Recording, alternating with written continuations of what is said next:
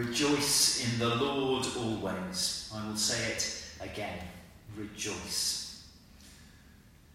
Even in the context of the letter of joy, as we've been calling St. Paul's letter to the Philippians over this sermon series, St. Paul places particular emphasis in our reading this morning on joy and rejoicing and on living the Christian life in all of its beautiful possibilities.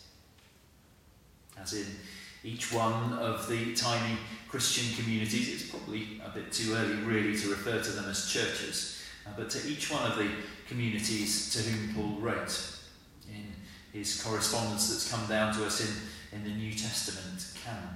There are, however, things in Philippi that are not quite happening as they should, and which have come to the ears of Paul, even though he's several hundred miles away under house arrest, most likely in Rome. I guess maybe we are kidding ourselves if we think there's a church, or maybe even churches out there, that have it all completely sussed. That every member is extraordinarily prayerful and gracious, generous, courageous. That they all volunteer for multiple ministries without even having to have their arm gently twisted by the vicar. That they are a model congregation. I think we're kidding ourselves if we think there are those out there. Maybe there are some here, who knows? But here in this morning's passage, we see a couple of the early believers who Paul obviously knew by name, presumably from his time that he spent in the city of Philippi several years previously, who don't seem to be able to see eye to eye. We're not given any details about what their dispute is about, but presumably it must have been reasonably significant if the report of it has reached Paul's ears. But quite simply, Euodia and Syntyche seem to have had a falling out over something. Paul, for whom one of the most important elements of the early church was the way in which it showed to the world a unity, is grieved that these two women have fallen out. And the news of this has even arrived on his very distant doorstep. But he responds to them in this letter in a way that's in many respects both typical of the detail of his correspondence and also of his high-level worldview, if you like. Because if we look closely at what Paul directs Euodia and Syntyche to do, he doesn't get embroiled in the detail of whatever it is that they're disagreeing about. And in fact, we don't actually know what it is they're disagreeing about, because Paul doesn't mention it. He doesn't address the situation in that way.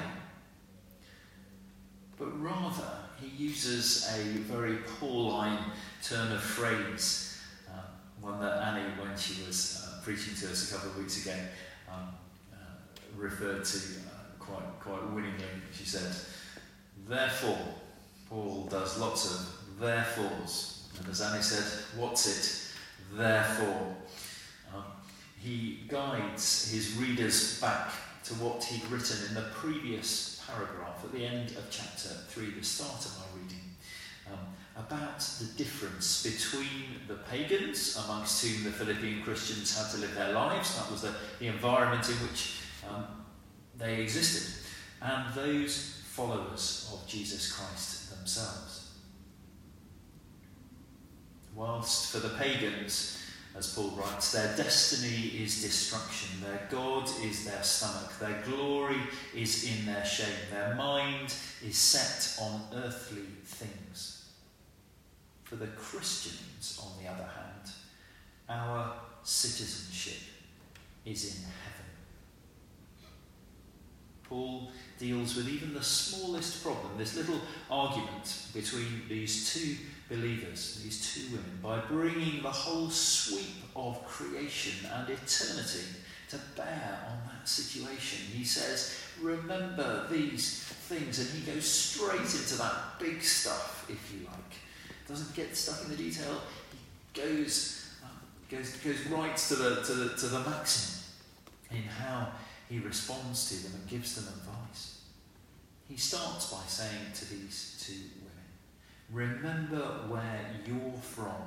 As followers of Jesus Christ, you are citizens of heaven. Lift up your hearts, lift up your eyes, lift up your thoughts. See the big picture. Whereas all the other inhabitants of Philippi around you, well, they're all obsessed with Roman citizenship.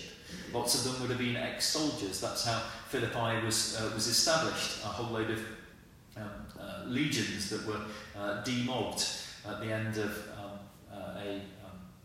an internal war within the Roman Empire. They were demobbed to Philippi and told, you can have citizenship, you can have some land, go settle there. So the concept of Roman citizenship was really, really important to the citizens of Philippi. In contrast to that, for you Christians, you gain your meaning, you gain your perspective in life from your starting point in Christ. What an extraordinary way for Paul to respond to this situation, and for us too, encouraged by Paul's example to do the same in our lives. When we encounter our day-to-day problems, as we all do, whether they're big or they're small, what difference might it make to our perspective on that immediate situation and the way in which we respond to it? By first taking this eternal perspective as a citizen of heaven, which we all are as believers in Jesus Christ. How might it make some issues in our lives seem so much smaller, so much less pressing? How might it enable us to live in greater freedom in Christ and through Christ in the whole of our lives, trusting that whatever the immediate challenge may be, our good God has his hand over our lives, and we can hand things over to him.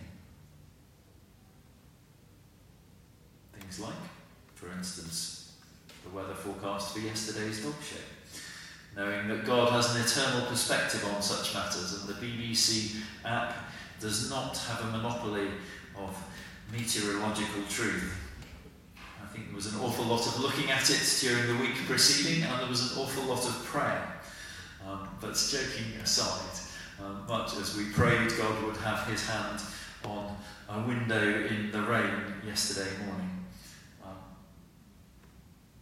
it was good to pray for that, as we pray for so much else in our lives. There is a joy in letting go and letting God, so to speak, in an act of trust in him.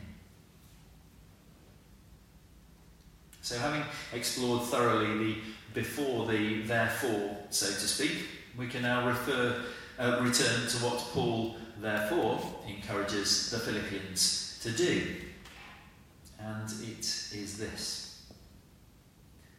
In his words, stand firm in the Lord. Stand firm in the Lord.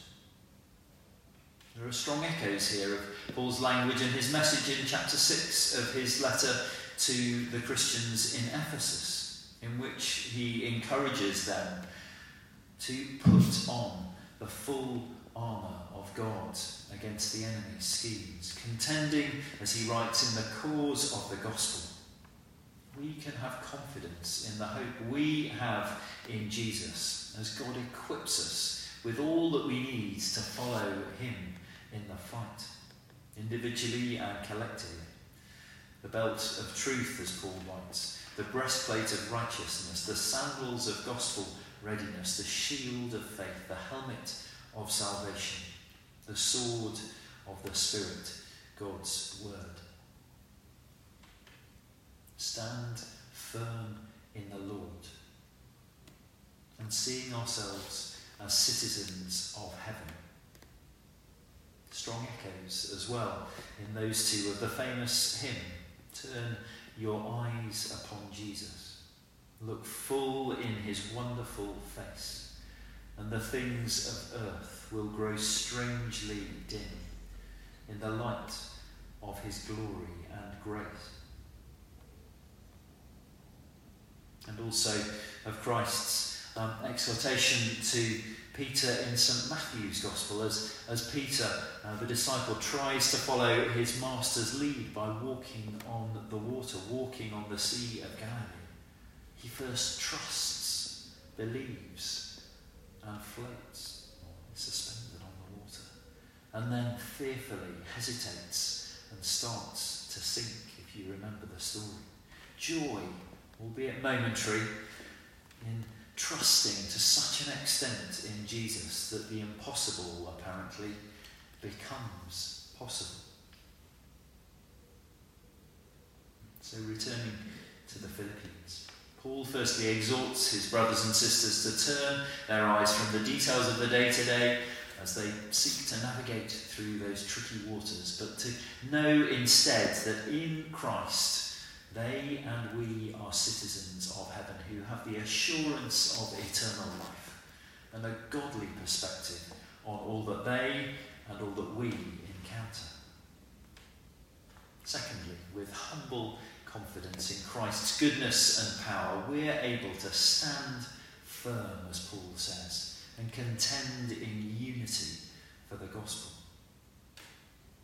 And thirdly, Paul exhorts his Philippian friends, in his words, not to be anxious about anything, but in every situation, by prayer and petition with thanksgiving, present your requests to God. Not being anxious, but rather allowing the peace of God, he writes, which transcends all understanding, to guard your hearts and minds in Christ Jesus. For some of us, not being anxious isn't straightforward. And what I'm sharing this morning in no way is meant to belittle what can be very challenging, very debilitating for those whom it impacts.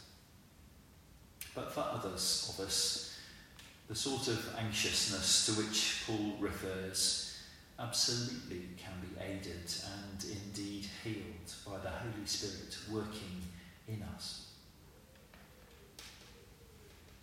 As with Peter on the water, anxiety can cause us to take our eyes off Jesus and to seek to live from our own resources. Rather, Paul encourages us to pray and to be thankful, and in so doing, receive the extraordinary peace of God which transcends all understanding, going beyond anything we in the human can comprehend.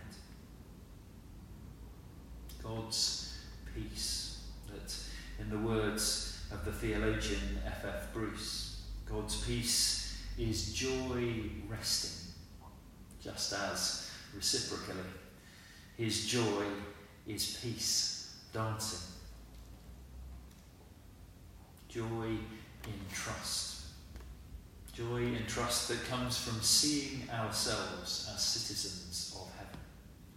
Joy in trust that comes from standing firm on the promises that Jesus has made to each one of us who follow him.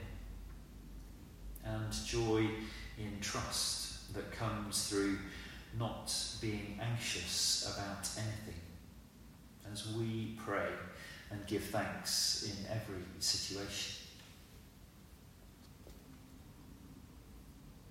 If I may, I'll bring what I have to say this morning to a close by sharing a personal experience of how prayer and thanksgiving, trusting God over really quite a long period of time, brought me to a place of joy in Jesus once again. Many of you will know that I spent half a dozen years living and working abroad. I worked for British Telecom, first in Italy and then in Latin America, in Brazil. Not that long before I was accepted to train for ordained ministry, what I do now, of course, and also before I knew Claire. At the end of my 3 years or so in Brazil, I was asked by some senior colleagues back in head office to return to London, where I'd been, where I'd lived, where I'd worked previously, and take on a really quite high pressure role for which they thought I was well qualified, but which I knew absolutely I was not. It also, this particular role they wanted me to fulfill, involved making redundant a large number of the Italian finance team with whom I had worked, for whom I'd been responsible for 3 years, and for whom I had then and still do have great affection and respect. Not comfortable at all. Some of you also may have heard of a phenomenon called reverse culture shock that can happen to people when they've lived abroad, as I had for an extended time, very commonly with an international business, international organisation, go abroad and then return to where they were previously, exactly as I had done. You know, it's a recognised phenomenon amongst psychologists. And it felt to me, everything looked pretty much the same. I'd been away for 6 years, but I came back to my old flat, and it was as if everything had tilted by sort of half a degree. It was as though the ground I was walking on suddenly wasn't stable anymore. It was so disconcerting. Superficially identical. In practice, just very, very different. And so the combination of this culture shock and the horrible role that I'd been asked to fulfill, and the fact that, quite frankly, I was completely jiggered after working my socks off for 6 years abroad, plus additional personal complications, all of that conspired to make me hit the buffers. Blessedly, my immediate boss was amazing, and so I was able to take time away from work to rest, to receive support and start to heal.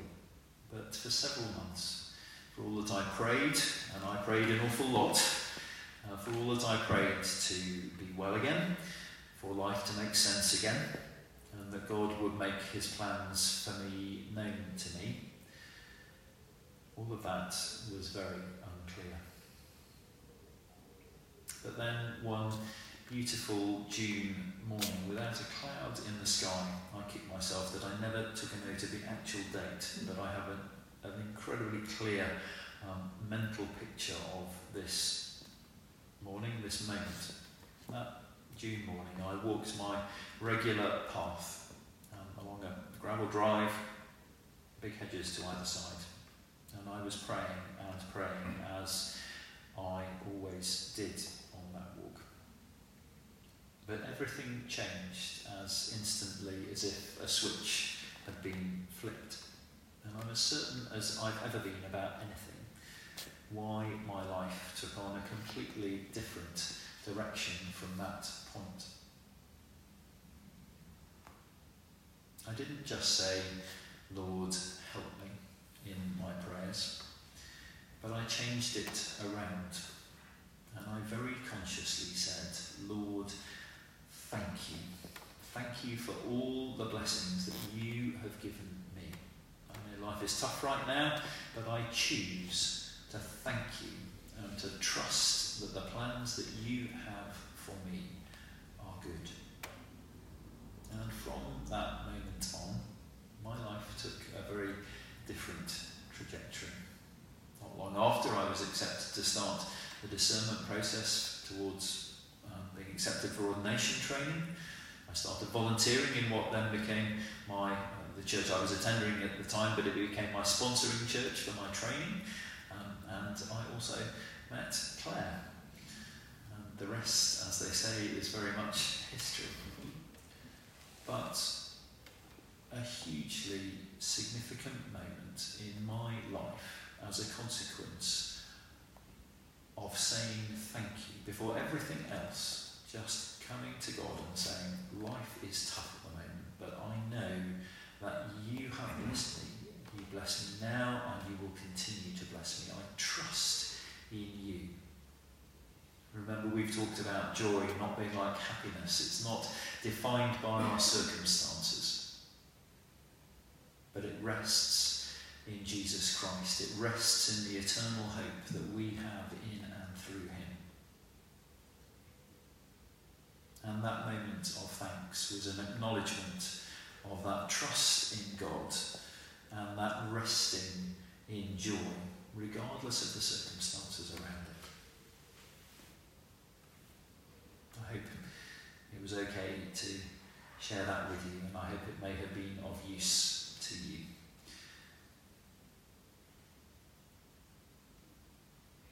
I'll gather us together once again with a summary, if you like, of what I've said. May each one of us know more closely this day and every day the joy in trust that comes from seeing ourselves as citizens of heaven. I pray that we will know more closely this day and every day the joy and trust that comes from standing firm on the promises that Jesus has made to each one of us who follow him. And I pray too that each one of us will know the joy in trust that comes through not being anxious about anything, as Paul writes, as we pray and as we give thanks in every situation. And may the love and the peace of our Lord Jesus Christ, as we seek to bring him and his kingdom, his joy, his peace and his love to our churches and our communities. Lord, I pray that you will be with us as we do that. That you will fill us with your Spirit. And that we will share your good news, your joy, with courage, with wisdom, and with love. In your mighty and holy name we pray.